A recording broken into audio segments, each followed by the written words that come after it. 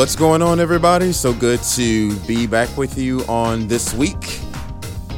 It's amazing to just be alive. There's so many reasons to look forward to tomorrow.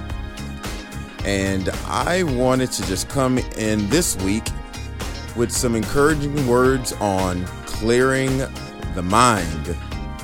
So many thoughts to think about, and sometimes they're not always positive, but wanted to just kind of dig into the thinking and the thought process a little bit this week.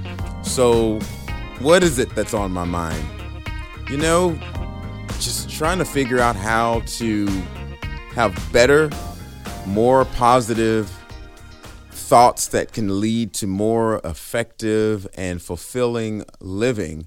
I grew up Baptist, which kind of pretty much put me in an era of legalism. And again, I appreciate the principles. I appreciate the word. I appreciate the Bible study. I appreciate the Sunday school lessons. I appreciate the Bible drills, the competitions, the associations, the conventions, the fellowship, the friends, the services. So many amazing things that I can think about from my childhood. But there was one thing that was challenging, and that was what we consider legalism. And legalism is where one would kind of really focus on the rules more so than the relationship. And what I wanted to focus on in clearing the mind is indicating or focusing on the fact that the Bible is more of a mental health book than a behavior management book, because not understanding the difference between mental health and changing of mind and focusing more so on behavior and rules and regulation can cause a lot of mental conflict. I know growing up, you didn't really hear a lot about therapy and therapists. You didn't hear a lot about counseling and things of that nature. You just pretty much heard here's what you don't do. Stop this, stop that. Don't do this, don't do that. Don't go here, don't listen to that. Don't watch this, don't watch that. We had a long list of things not to do, a long list of things that we should shift away from. And I just wanted to really kind of dig into this a little bit because, again, the mind, I've seen books and titles of books that says the mind is the battleground.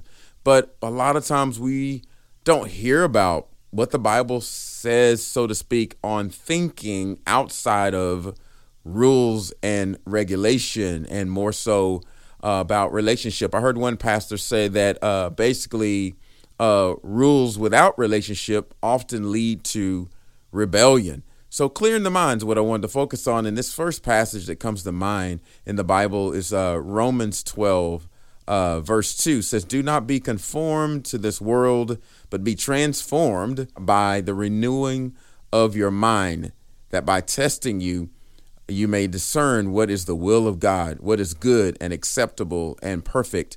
So the word renewal in this particular text, it's where we get our word metamorphosis. So metamorphosis is a complete shift, a complete change where the end state is nowhere near like the original, like a caterpillar originally becomes a butterfly, and their nature has completely changed from eating grass to eating nectar.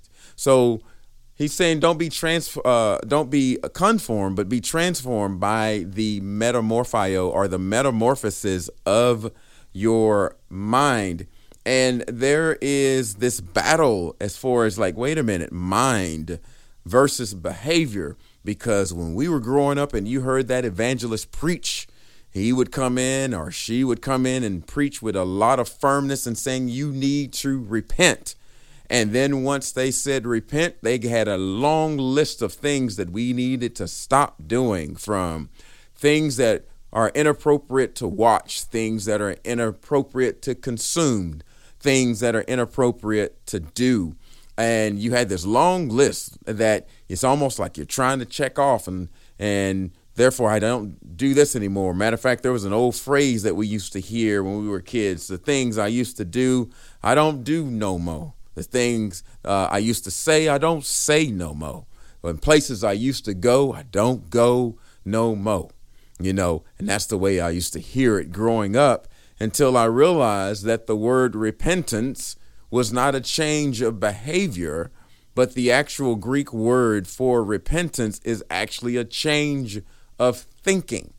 I need you to think differently. I need you to change your thought process, change your thought patterns. Don't think like this anymore. We need to focus on another way, reading the word so it can actually renew your mind and really trying to flesh out and walk out these things that we're thinking about and changing our thoughts about, so we can actually see a transformation in our lives, because there's been a transformation in our mind. So that was something that was a struggle for me, because the more I used to hear about repentance, again, it was about behavior. But when we taught repentance growing up, it's almost like putting a lion in a cage and confining the lion, but not necessarily transforming the lion. The lion hasn't been transformed, it's been confined. And that confinement can be tricky, because when that gate or the door to the cage is open and the lion mauls someone, then all of a sudden there's confusion. I thought there has been repentance. I thought there's been a change. Like, no, there hadn't really been a change of mind. There's only been a confinement of behavior, or this change in behavior, because the focus has been on, okay, let me try to stop this. Let me try to stop this. Let me try to change all of these different things. But it's very difficult to change our behavior if we hadn't changed our mind. And that is kind of like, so what? Why is this important? Why should I care about this thought process? Because again, when you begin to study a lot of therapy, or even what a lot of therapists or psychologists would say, is that ultimately, if you want someone to change their behavior, you ultimately have to get to their top belief systems. Matter of fact, there's a book called Influencers by Grenny, Patterson, McMillan, and Switzler. Also another book called Think Differently, Live Differently by Bob Hamp.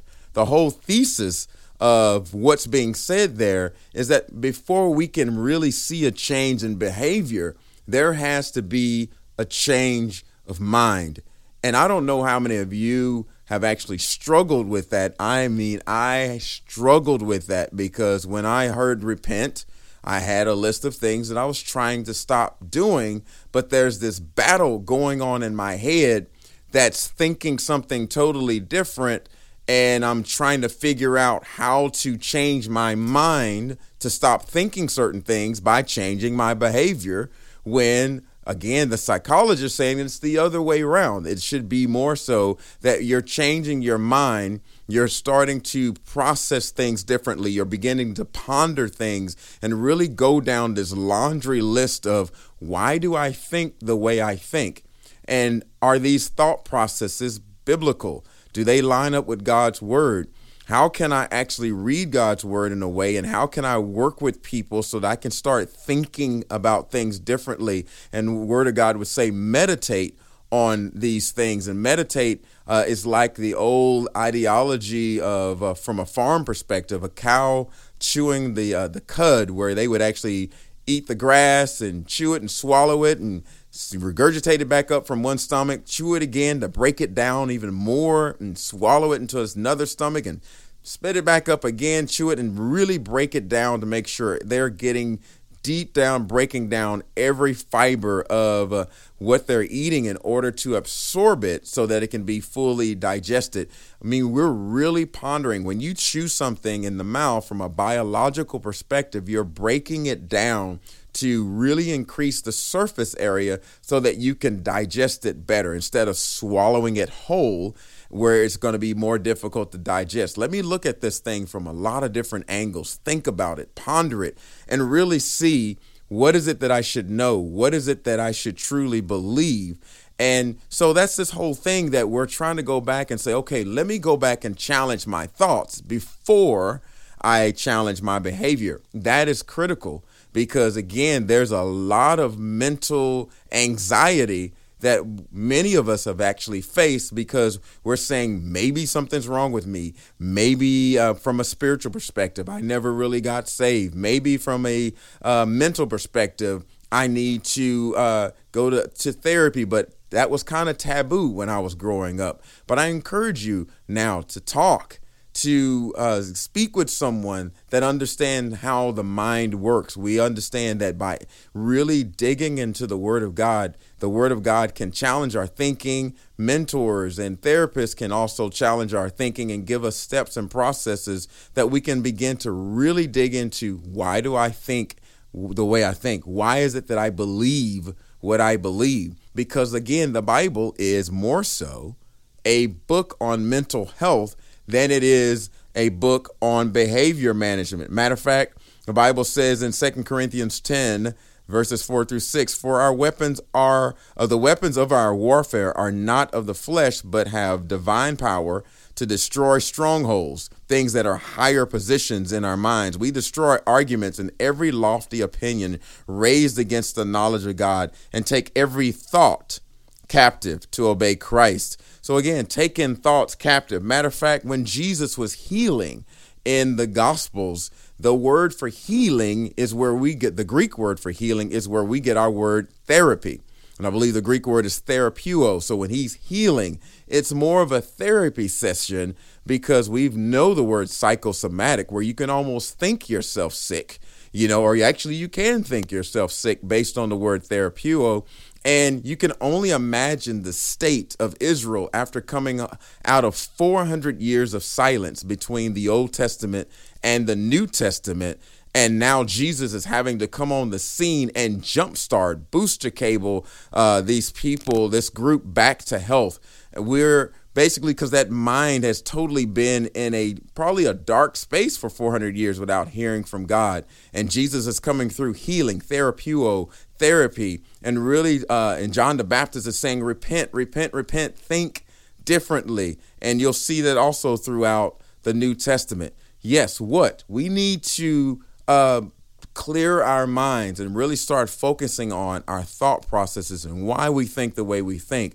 We also need to understand that the Bible is more of a mental health book than a behavior management book, because our behavior is mainly a result of how we think, as opposed to our thinking is a result of how we behave. So what are some things that are practical that we can walk away with, some things that are practical to do? The Bible says in Philippians 4:8, chapter 4, verse 8, finally, my brothers, whatever is true, whatever is honorable, whatever is just, whatever is pure, whatever is lovely, what is commendable, whatever is commendable, if there is any excellence, if there's anything worthy of praise, think about these things. Philippians 4:8.